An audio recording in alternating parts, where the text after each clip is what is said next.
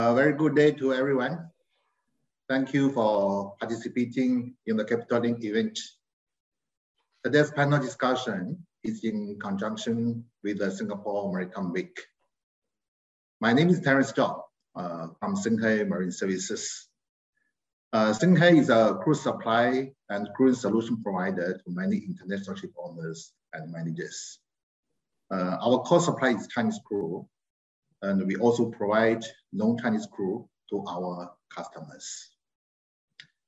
The topic for today's discussion is what seafarers crewing strategies are shipping companies going to adopt as the geopolitical tension and the economic uncertainties intensify. We all know that currently there are a lot of headwinds facing the shipping industry. In addition to supply chain and logistical disruption due to the pandemic, we are now facing the Russian and Ukrainian conflict. To operate the vessel safely and efficiently, quality crew are always required. But as we thought that we are gradually adopting to the new norm for crew change in a pandemic world, we are now faced more challenges as the geopolitical risks have created. Surely, we are very concerned about the economic uncertainties too. Today, we are very glad to have a panel of experts here from various segments of the shipping companies to share about how they manage their fleet during this period of economic uncertainties. All of us are very concerned about the Russian and Ukrainian conflict affecting the shipping industry, and we all hope to draw some insights from our experts panelists here. They are going to share with us in the discussion about their crewing strategies in this uncertainties time. Now I'm very honored to introduce our four distinguished panelists. Captain Ashish Mediratha, Head of Crewing, Fleet Management and Technology, Maersk. Captain Ashish is actually responsible for management of crew on board Maersk-owned vessels, involved in strategy related to development of seafarers for the future manning of Maersk vessels. Our second panel lists Captain Farid Khan. He's the director, HR director of EcoStar Group. Captain Farid Khan oversees the entire spectrum of human resources, which includes training and development for all staff at sea and shore. Our third panelist, Captain Lim Swee Ong. Captain Lim is a head of Foreigners Marine Singapore. He's also the chairman of SMEF, Singapore Maritime Employers Federation. Our final panelist is Captain Fauzi Fradi. Captain Fradi is a crewing and training director of Clean Bear Ship Management Group. Let's warmly welcome the four captains on board our panel. Today we have four captains on board. I feel very safe. So now let's begin our discussion. I have some questions. First, I would like to ask what nationalities of crew you have on board and what are your current concerns and challenges? Shall we start from Captain Ashish? Captain Ashish, please. Thank you, Terence. First of all, I would like to thank you and the organizers for this panel discussion, and also a warm welcome to my fellow panelists. And I think I would also take away a few learnings with the experienced people in this call, right? So I really look forward to the next 40 minutes or so we have. Coming back to your question, so Maersk globally employs over 12,500 plus seafarers. And with a huge number, for sure, our footprint is spread across various countries and more or less across all continents. So we are primarily employing in Europe. If I start from, I can start from one end, Denmark, Germany, Holland, UK, and then we go down to South Africa. where we do have a sizable population. And then coming, of course, Romania, Ukraine are an integral part of our pool. And then coming to Asia, we are primarily, sourcing out of India and Philippines, and also a significantly decent number out of China and Myanmar. Maybe a small number here and there from Indonesia or Sri Lanka, etc. But those are very small numbers.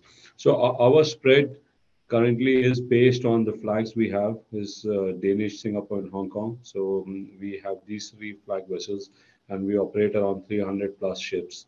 And having around 40 nationalities on board, of course not on one ship but across, does come with a lot of benefit, where we are able to get diversity angle on our fleet, different working culture. So there's a lot to learn for the seafarers, but it does come with a few challenges when you start to manage COVID, right? 40 different regulations you need to know because of so many countries, and then they're joining in 50 more countries. So you're basically sitting like a UN knowing everything over there. And coming to your question on this challenges, so I think as of today, COVID, while it is reduced, I think is still an issue in flying our seafarers across from point A to point B. Some companies, some countries are opening up, whereas some are still, I would say, in the rules which were set 2 years back, and they haven't evolved, right? So I think the worry for me is for the seafarers to be able to go home on time, while we have a very small percentage, just less than one who's over their contractual period. So I think we have controlled that well. And for sure, the Ukraine and Russia war has its own impact and implications, because we do employ over around 500 Ukrainian seafarers and around 70 Russian seafarers. So we do see that as an impact, and we're working on various things to mitigate that. Thank you, Terence. Thank you, Captain Ashish. So with a fleet of 300 over vessels, many operate definitely be a big challenge. Since the last 2 years, I think every shipping companies having the same kind of headache. Thank you very much for sharing, Captain Ashish. So what about Eagle Star, Captain Farid? We know Eagle Star actually is in house manager of MRC Blade and also AT Blade, and also yours actually on a different type of vessel, the wet cargo and also gas carrier. So you have to meet the metrics requirements for crewing. So can you share with us about your current crewing practice, and what will be the challenges you are facing now? Now, because of this Russian-Ukrainian conflict, this conflict will have any impact on your crewing side? Thank you, Terence, and thank you all the maritime stakeholders that is joining us today. And I'm proud to be in this panel. Eagle Star has over 30 nationalities of crew that we actually employ on our very focused energy transportation business, from liquid cargo, LNG, and also our very large ethane carriers as well, the VLECs. I think like Captain Ashish mentioned, the diversity and inclusion part, I think it's a standard now for shipping companies, and it is the model that most ship managers and ship owners are actually using to run their vessels safely, and it is something that we have to look at it from a risk perspective and manage it. I think the biggest challenge that we have, I would say, is the mental wellness of our seafarers, and it is an ongoing piece that because of the pandemic, it created this issue that is actually, even though COVID is going away, it is still affecting us. There are a lot of crews and officers and ratings that is hesitant to rejoin back. We are seeing a big number that is taking much longer leave today. So adding to the COVID complications and logistics nightmare that has improved slightly, I would say. We also have the Ukraine-Russian conflict that is adding to that, and then the mental wellness of the seafarers and the hesitancy to return back to normal rotation. So this is creating sort of a perfect storm of creating, again, another difficulty and challenge for us to actually have a normal rotation back on our ships. And that is something that we need to address. I think at the holistic level, at the higher level, we need to really look at how we're going to move forward as an industry. I think modernization of how we recruit, how we look at our talent pool, building up the new talent pool is still very challenging. I think there's a lot of ad hoc and after effect management that's being done. We need to think longer term, I believe, in moving forward. Heightening the visibility of the seafaring as a career needs to be relooked at as well, especially with the challenges that we are seeing today, so that we will have a sustainable pool moving forward. I think that's going to be key for us.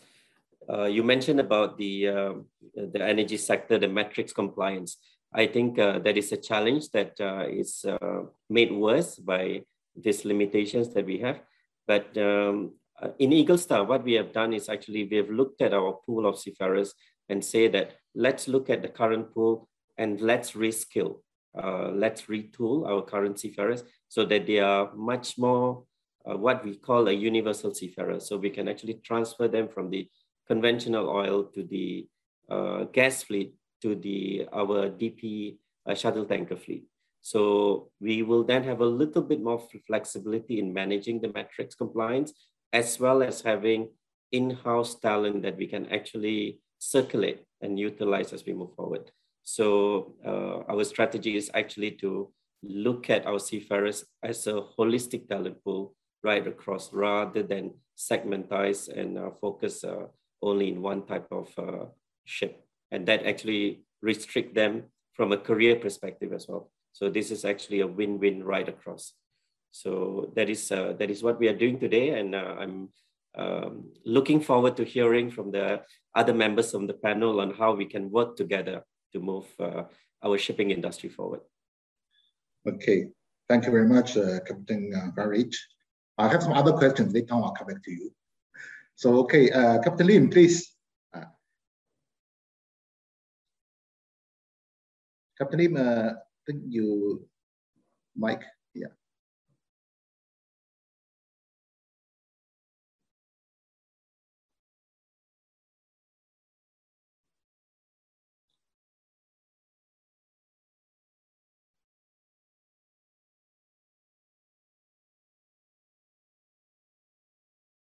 Okay, maybe we start from Captain Fauzi.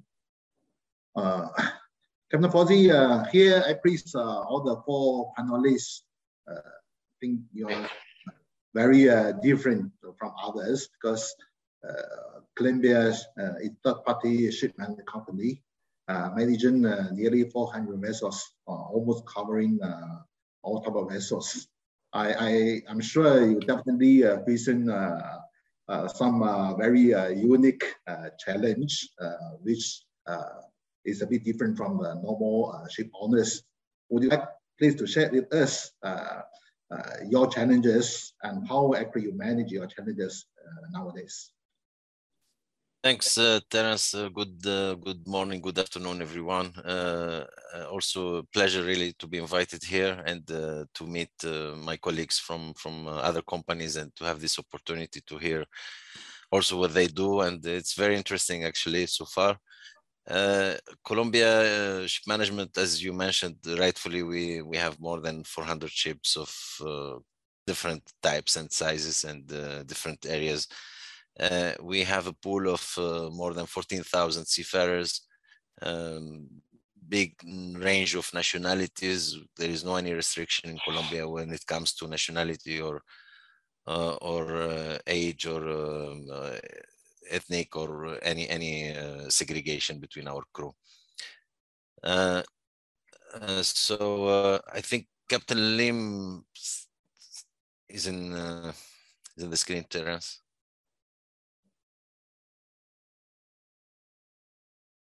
Yes.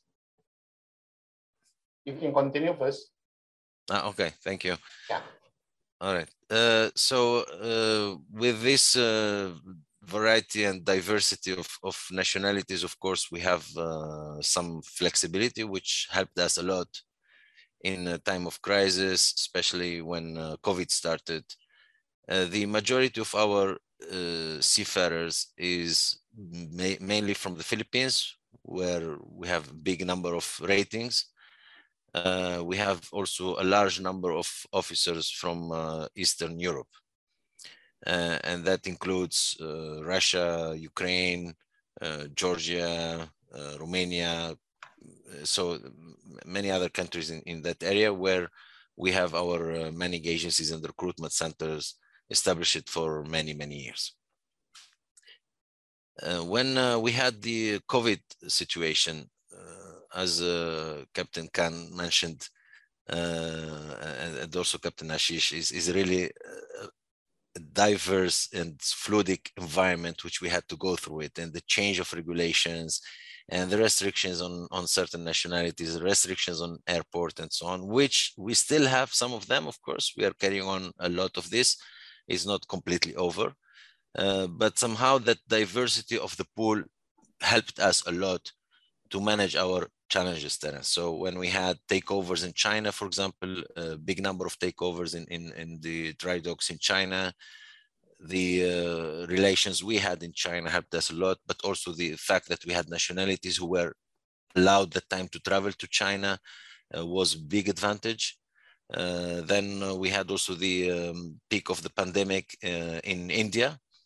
Colombia, we do not employ big number of Indian seafarers. It's picking up, but not as I think as same like my colleagues here. But definitely we were very well established in other markets when India had a lot of challenges. Philippines in general is a very resilient country. So despite all the pandemic and all the crisis which happened, somehow the Philippines, the Filipino seafarers always managed to get to the ships, which was a huge advantage for us, having a big pool and large pool in the Philippines. And we certainly hope it continues like that or even gets better. From another hand, the war now, which is between Ukraine and which is happening in the Ukraine, definitely it's affecting us. We have thousands of Ukrainian and Russian seafarers, majority of officers, and we have always accepted to have them mixed on board our ships. Historically, that was definitely acceptable and normal.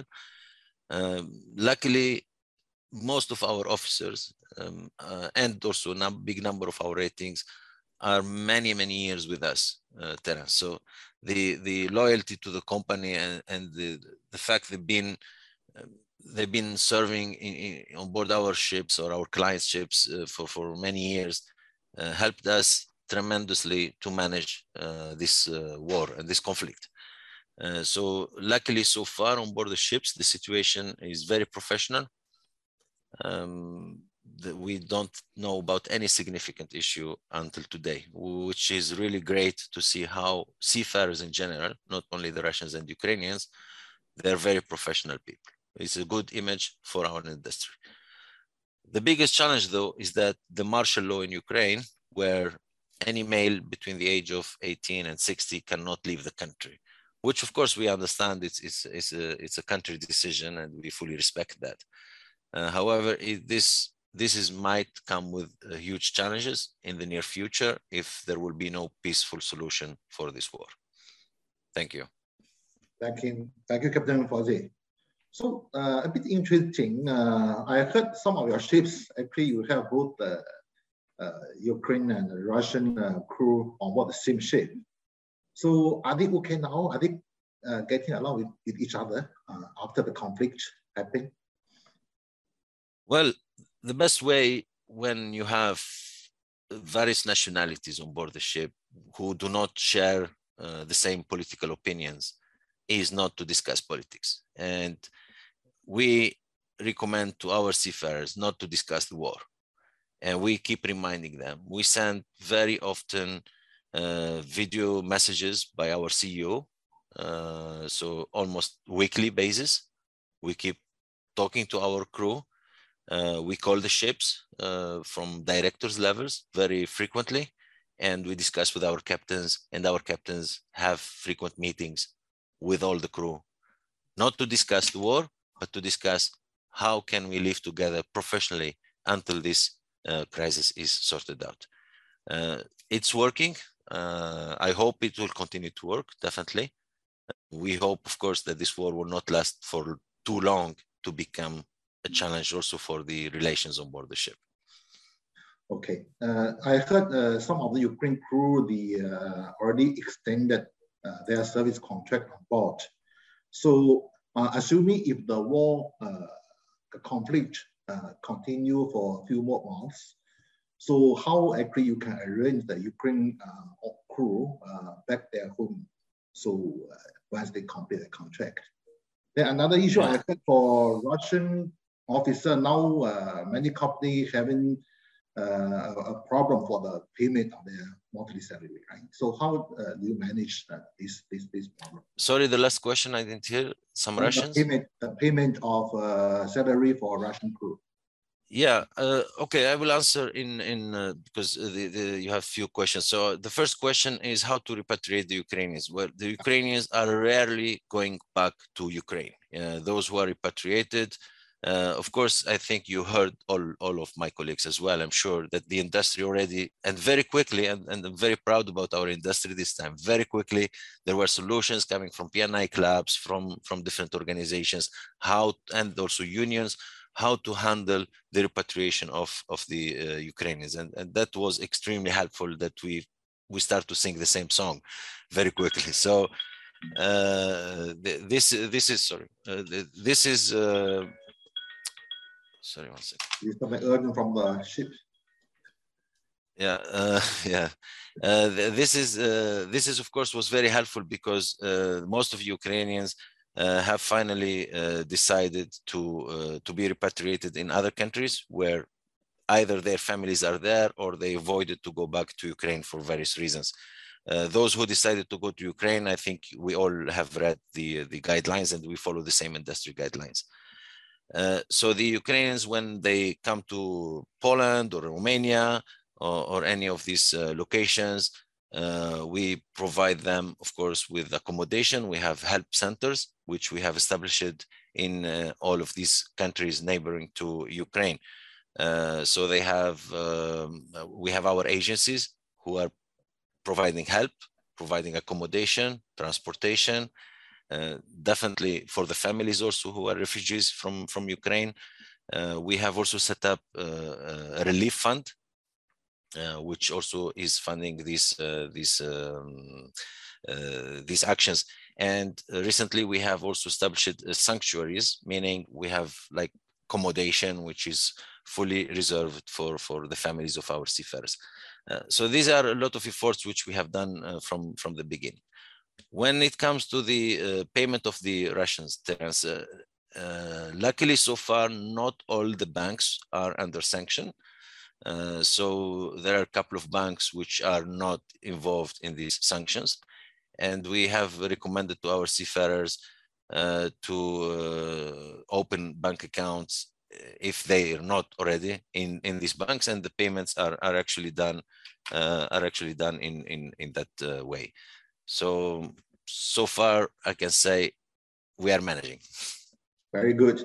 That's great. I think Columbia really spent a lot of effort to take care of the Ukraine crew and also try to manage the payments for the Russian crew on board. Both nationalities can work on board the same ship well. That's really a great job. It's not that easy. Thank you very much, Captain Fawzi. So, Captain Lim, we know Wallenius is actually a leading car carrier ship owner. So, would you please share with us in your segment? So, your challenges. What's your experience in managing the current green issues? Yeah. Thank you, Terence. And hello to the panelists. Happy to be here. Yeah, for Wallenius Marine, we have about 21 vessels. All of them are car carriers. we manage about 650 crew, not as big group as the other panelists have. But mostly for ours, they are Filipinos. They make up about 65%. Then we have Burmese. We have some Swedish, Singaporean, and Malaysian. This make up about the remaining 35% of the pool. So mainly the main pool is still coming from the Philippines. And all our vessels are trading worldwide. They are under TC charter and they have different route. Japan to Australia, you have round the globe trading, you have Atlantic trading and Pacific trading. So for around the world trading are mostly those bigger vessels that can carry tractors and all that. And those are short sea trip are usually saloon cars. So they are going in different areas. And for this Ukraine and Russia, the war, I wouldn't say it do not have any effect on us because we do not have Russian or Ukrainian crew. But because of this crew shortage, we are worried that other company may poach the crew or go to Philippines or go to other areas to draw the crew. Then the crew wages will increase. But this is too early to say. But this is one of the contingency plan that we are preparing just in case this thing happen, where to look for alternate crew and where other areas that we can venture into. And as far as COVID is concerned, like every one of you mentioned, the restriction has been reduced for most of the country, except a few of them. But China is still the main one that have very strong restriction. And in fact, some of them have lockdowns. And we have new building in China. We have problem to get our people into China to bring out the vessel. So we have no choice sometimes to employ China crew. But at the moment for China crew, the wages are very high as compared to other nationality. And usually these contracts are for short trip to at least bring out the ship from China and later do a crew change. So since Terrence, you are dealing with China crew, then maybe you should look into this, how to have a good discussion with all those owners that are building ship in China to make it a more viable solution rather than most of the owner only employ as a short-term contract. And after when the ship left China to another port, then they disembark the China crew. Thank you very much, Captain Lim. Thank you for your sharing. Just let me know if you have any issue in China. Definitely, we can do our part. So first, we must have you deliver your ship out of China. So then, of course, I will share with all of you my observation on Chinese crew after our discussion.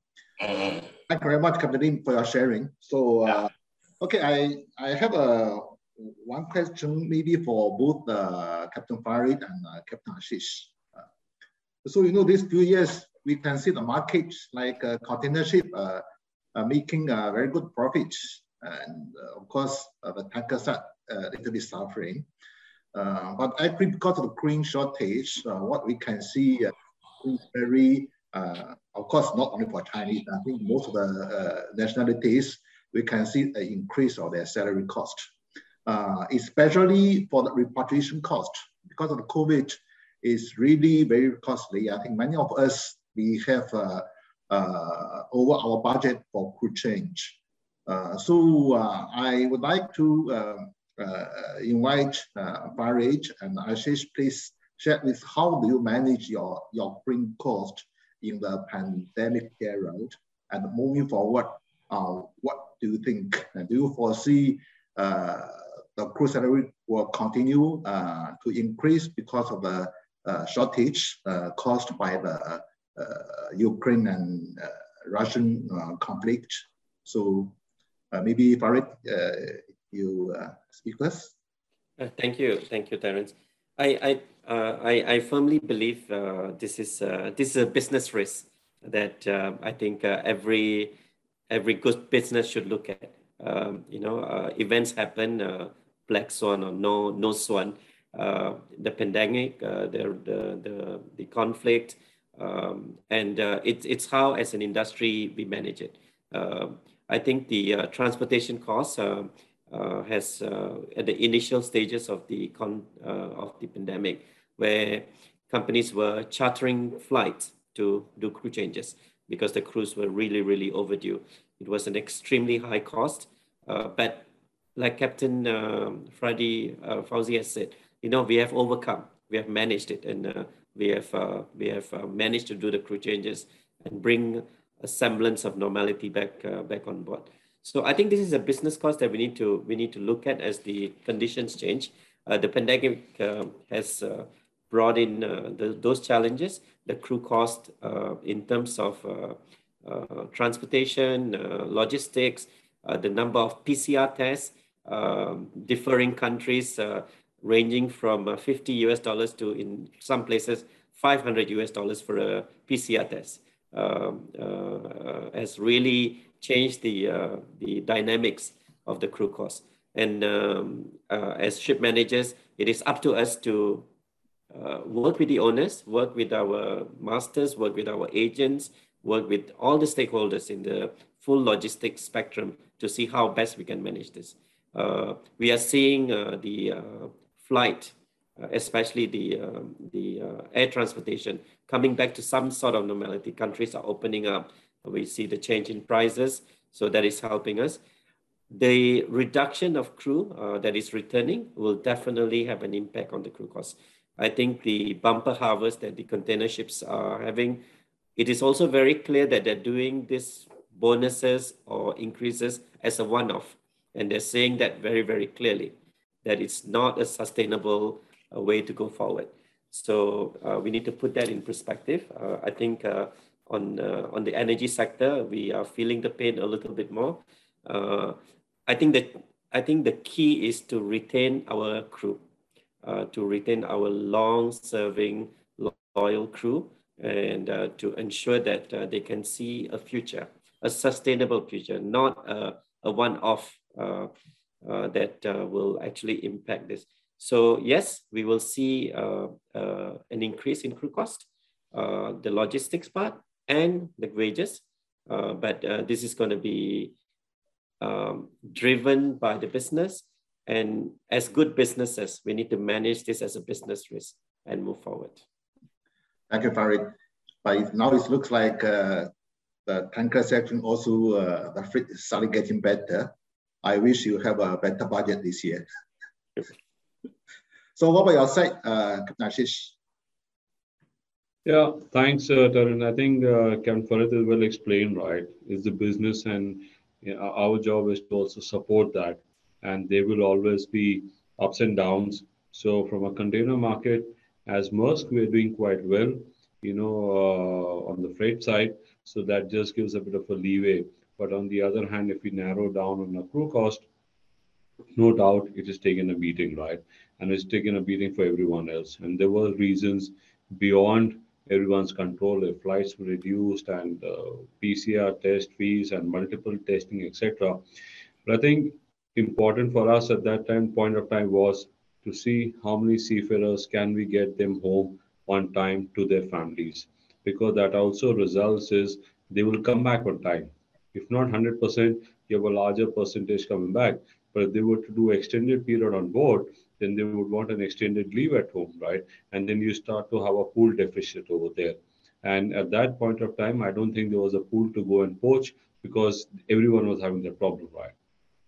And in spite of having a high travel cost, you really could not increase your wages budget also, right? So it was tough time, but I think it was really good to see that the industry focused on the seafarers first at that time. And yes, we felt a lot of governments were strict, but as an industry, if it was Maersk or if it was Eagle Star or Captain Fauzi and his team, I'm sure everyone focused is how do I look after my seafarers? They are my priority. Seafarers are heroes, right? I think after a long time, I have seen at least where all the shipping companies got together and they forgot that we are rivals in container shipping or this, but how can we push together? So I think that was a strong point over there, and we have reaped benefit out of that also, whereas some rules were changed when we went as the industry rather than as one company. So cost was high, and now the issue I see with the Ukraine war is, I think we have to be careful, right? We don't overreact to it, because we also see quite a few Ukrainian seafarers joining back now. Those who are staying in Romania, Poland, having got their family settled down, they're joining back, right? Those who are signing off, who are in a comfortable position, want to come back. Some want to stay on board. So yes, 100% will not come back, but a decent population would come up, right? So we really have to be mindful in order not to resolve it in 1 month. It will take maybe have patience 3-4 months to see how the war or the conflict progresses. How soon can we get them back, right? So I think I would say a bit of patience is required rather than we start to increase the cost over there. But and this is again going to put challenge in the pool. Why? Because a lot of people don't want to come. Those who are at a certain age would like to retire early because they see a risk with COVID, right? And the youngsters, are they really motivated to come out? And the way I see is, for example, dual fuel engine vessels coming out with the need and demand increasing in technology. We need a higher competence level who's coming into the shipping, right? Whereas that's really not the case. A lot of them want to go to a shore job where they can have a cushy job, at least go in the morning, come back in the evening, and go out and meet their friends. So shipping is, I think, at a point where we want good talent. We want the talent level to become better, but the source of getting them is going to be a challenge, right? And how fast we can together is try to see as we really make it attractive enough. We do that. For example, I can also share from a diversity angle. We are looking a lot on getting a female seafarers, right? And again, it's just not for us. I think it's an industry thing. If we all start to make females inclusive of shipping, we increase the number there. One, we increase the pool. Second is it also gives us more flexibility and diversity out at sea. So we are also aligning how other organizations, other industries work. So cost is going to be a pressure, but I guess we need to be smart to see is not to buckle and do things in a short-term advantage, but start to look from a long-term perspective what is to be done. And I think Captain Farid mentioned a very good point that is it one-time bonus, and this to mitigate this is going to be critical now, right? Yep. Thank you, Lawrence. Thank you, Ashish. But to be honest, I can see a container line still in a very prospective future. At least this year, we can see still very bright. So maybe you are okay with the budget, right? So maybe you can anytime can increase the budget to at least overcome all these problems. What I mean, if for other sectors like anchor, of course, this year we can also the turning point. But anyway, the budget always issue for the ship owners in nowadays because there's a lot of uncertainties. But Chinese crew, we all know these few years we can see the wages have increased. Many ship owners they have to use Chinese crew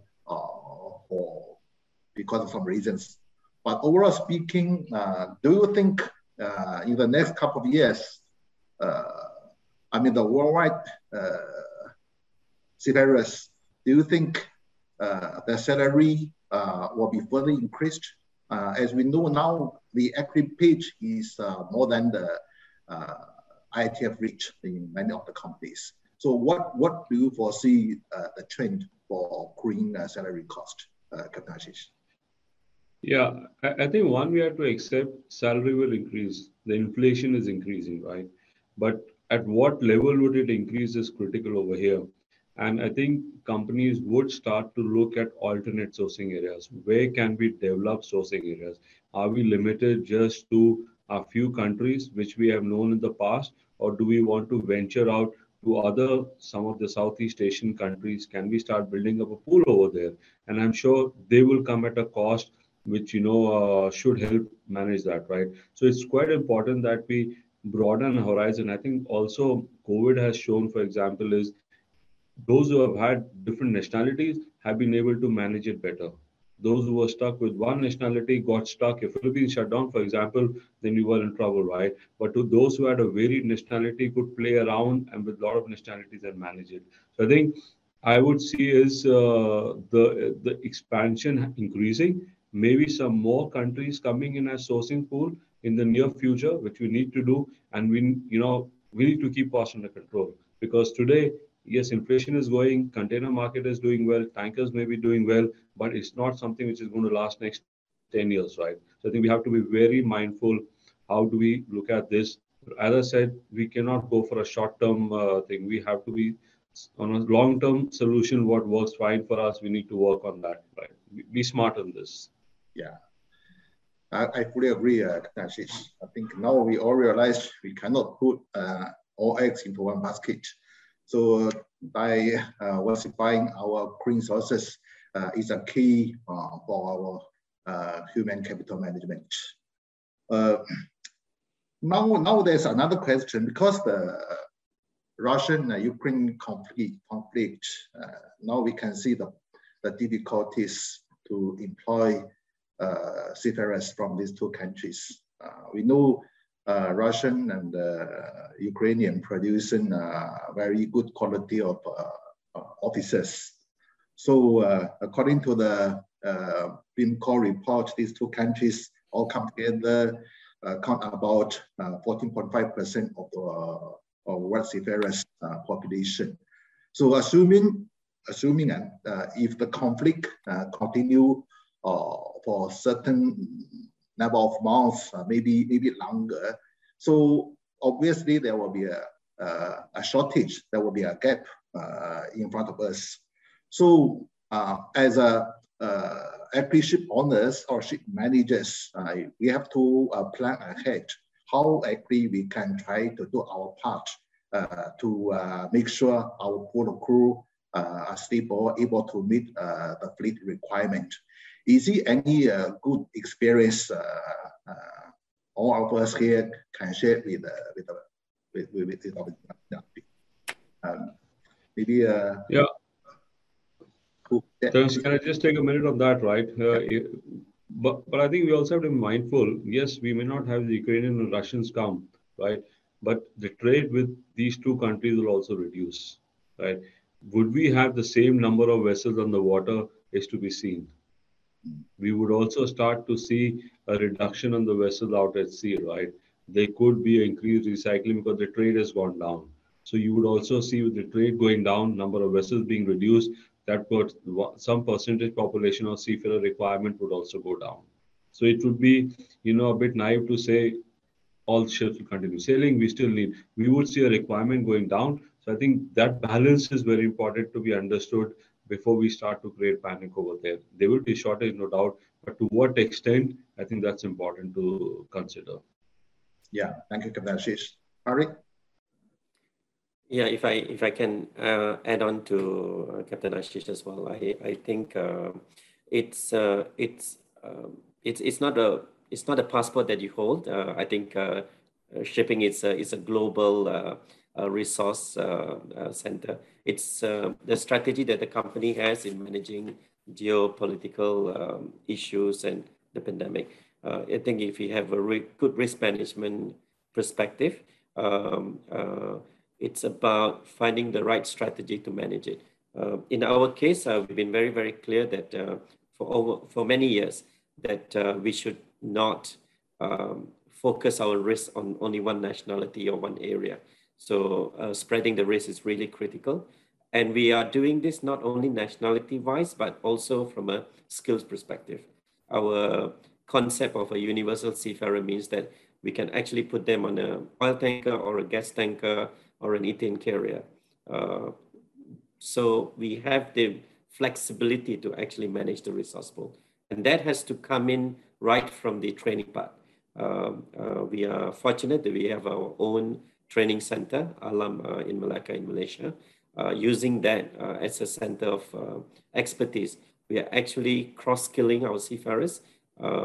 It's been very successful. We then have actually the capability and ability to transfer our seafarers right across. And that gives us the ability to manage the risk as it comes through. And I think, I believe firmly that this is going to be the future, because with modernization, with the way the technology is moving really quickly, a lot more shipping companies, a lot more training centers, maritime centers are actually looking at this to cross-skill and diversify the skill for our seafarers. So you then can utilize the seafarers at any time in a need, at the right time, at the right place. Thank you, Farid. So further in Columbia Ship Management, we know you have a big pool of crew from many different countries. So it's really not an easy job to retain our crew, which actually most of the time we need to do so. So can you share with us how Columbia take care of your seafarers? What kind of benefit, training, strategy do you have? Maybe you can share with the panel. Exactly. Thanks, Terence. I think also, just to add a few words on what my colleagues were saying, I mean, diversifying the recruitment sources and the skills is extremely important going forward. But however, we all know that until today, all the shipping industry has focused in very much similar recruitment or manpower sources, and any diversity will need a lot of effort. So it's a bit of medium-term to long-term solution, but it's not an immediate solution. Retention, Terence, is an extremely important factor during crisis time, especially when you cannot control the wages. As we said, the wages increase, and where there are offers coming from left, right, and center to your best officers, and which also you cannot control, and especially as a ship manager. And I think that retention helped us a lot and worked in our benefit, because an officer who is offered a couple of thousands more per month would not leave the company just to make a short contract or two with another company who he or she doesn't know and not familiar with, and so on and so forth. So how the retention is built? For me, in my opinion, retention is built over a long time, many years. It's a culture. It's by giving a lot of feeling of ownership to the crew. They feel that they're part of the ownership of the company. They feel that they belong to the company. They're heard. Their voices are heard. So we give a lot of opportunities to our officers and ratings to communicate to the company. I don't know if you would believe, Terence, that every seafarer in Colombia has the mobile number of our CEO. Just to give you one example, which I don't think it's available across all other companies, whatever, maritime or non-maritime in general. Our crew, they have no hesitation to share their thoughts, their concerns, their complaints with us, either anonymously, so through the hotlines, through the open reporting systems, or openly if they want to call any of the management team. So that's extremely important. Two is the welfare. We spoke a lot about mental health when COVID started. Colombia, we started offering mental health support 24/7 to our seafarers way before COVID came in. We certainly didn't know that COVID was coming. So it was something that we decided in advance, because, I mean, I've been sailing, and I think all my colleagues here been sailing for many years.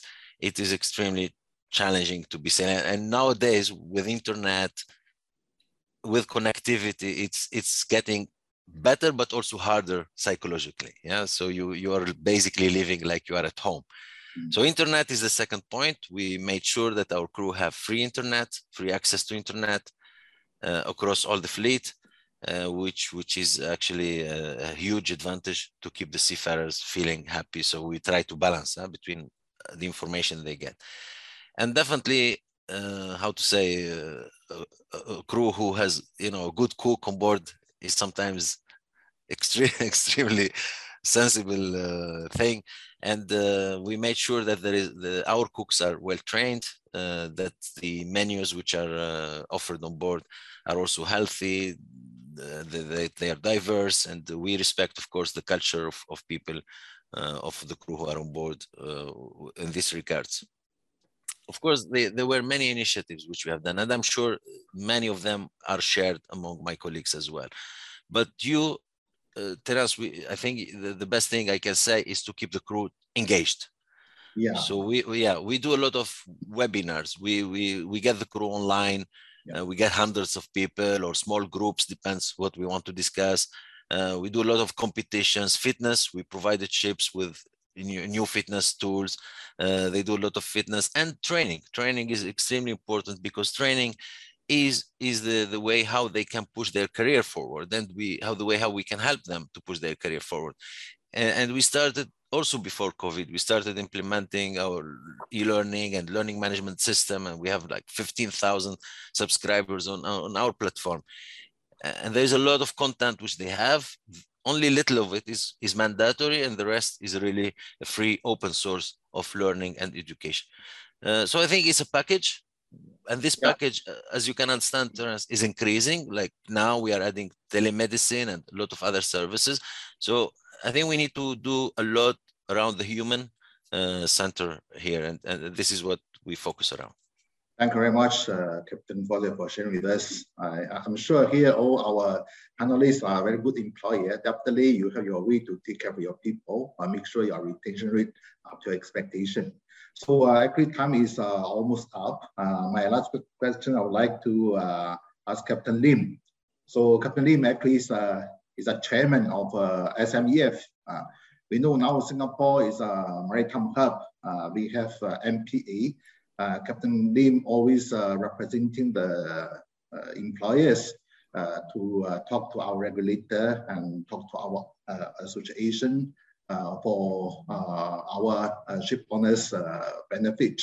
So what do you think, what next Singapore will be doing? Of course, now recently we have seen MP already have some new notice for crew change convenience. Would you like to see something in general about the Singapore side?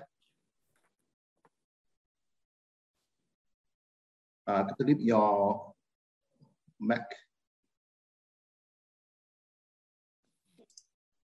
Yeah, for the Singapore context and as SMEF, we have frequent meeting with the unions, with MPA to discuss how to improve for Singapore. And we find that especially for the last 2 years, most ship manager, they are doing their best for the welfare, just like what Farid have just mentioned and all that, to the seafarers. They do all whatever is possible to engage with the crew, even have frequent meeting through teams with the vessel. And we know that the vessel is worldwide, so we try to break into different time slot so that some of the vessel can attend the meeting where the others can attend later, and we broadcast the same information to them. So within 1-2 days, all the vessel will receive the same information and all that. But somehow each individual manager, for me, they are working in a way like silo.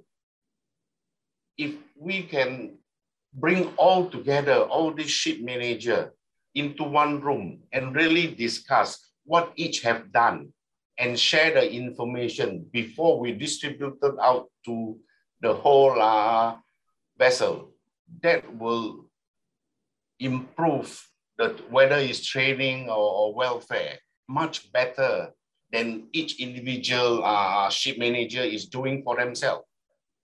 Because like now, when we do the discussion, We can hear that each of us is trying to do their best, but there is certain thing, certain value that we have not done, that you have mentioned or the panelists have mentioned that we can improve for our vessel, and likewise for the others. So that is very important, and going forward, talking to MPA and talking to union, maybe they should arrange more frequent managers sitting together to have a closed door meeting within the panel or within the forum to bring up each individual manager as individual when they train up their whatever for crew training or improvement of the crew's health, their welfare and all that. So this is one key point that I should bring it up later when we have such a meeting. And for Singapore side, for this COVID, no doubt they are trying to soften the restriction and when go back to normal as a norm. But at this moment, the crew coming to Singapore for crew change is not as much as other countries, because there's still certain restriction between the Singapore stakeholder that have to come to a common decision that they all agree to have the crew do certain test requirement and all that before they can join the vessel. And this part we are continuing to discuss with MPA and maybe MOM, see how we can improve it. Thank you very much, Captain Lim. Yeah. So I believe under your leadership, Singapore SMEF definitely can be more active, can do for the Singapore shipping industry. Yes. Thank you, sir. So time really run very fast. We are nearly, I think, 50 minutes over. So, okay, before going to the conclusion, I'd like to share my observation on the crewing situation. So this part we have yet touched. So as we all know, due to the zero policy, foreign crew cannot fly into China and also cannot sign off to China. So China has a big number of seafarers, but many Chinese sea crew, they fear the COVID situation out of China and choosing to stay at home and reluctant to join ocean-going ships. At the same time, many foreign ship owners have to employ Chinese crew to deliver their new builds in China. So which resulted in a heavy shortage of Chinese crew, especially last year. And as a consequence, of course, you can see the Chinese crew green cost was at the highest end in the history. But from March this year, we can see the situation has been changing. Chinese crew's expectation on salary gradually becoming more realistic. The reason is that COVID situation has been improving worldwide. Ship owners have more options for crewing their ship. At the same time, more Chinese crew are available now and willing to join ocean ships. So the demand and supply for Chinese crew is moving to a balance. So though at the present moment, China still keeps its zero COVID policy, it is very unlikely this policy will last too long, given the fact that most of the countries in the world are opening up. So we wish the restriction in China would be eased in the near future. So in the post-pandemic period, personally, I believe Chinese crew remain employable and competitive. So while you see the global shortage of quality seafarers, especially officers, seems still the biggest challenge in the industry, both for short-term and long-term. So I wish our panelists here, you will continue to employ Chinese crew, retain your Chinese crew. All those having yet to use Chinese crew, you may have a try. Okay, coming to the end of discussion, a very big thank you and our panelists. Though our panelists are extremely busy, yet they take their time to share about the current crewing situation on the vessels. They also share about the challenges they are facing and how they manage the crew. We have heard them. It has been insightful, and personally, I have many takeaways from the panel discussion. I hope you have your takeaways too. So crewing is always very challenging, but by hearing from each other, sharing the information, practicing good ethics, and consistently engaging with the regulators to improve crewing practices, I'm sure we all can overcome the difficulties that we are facing now. Thank you everyone for your time and participation in today's discussion. Stay safe and good luck to you all always. Thank you very much. Yep. Thank you. Thank you. Thank you.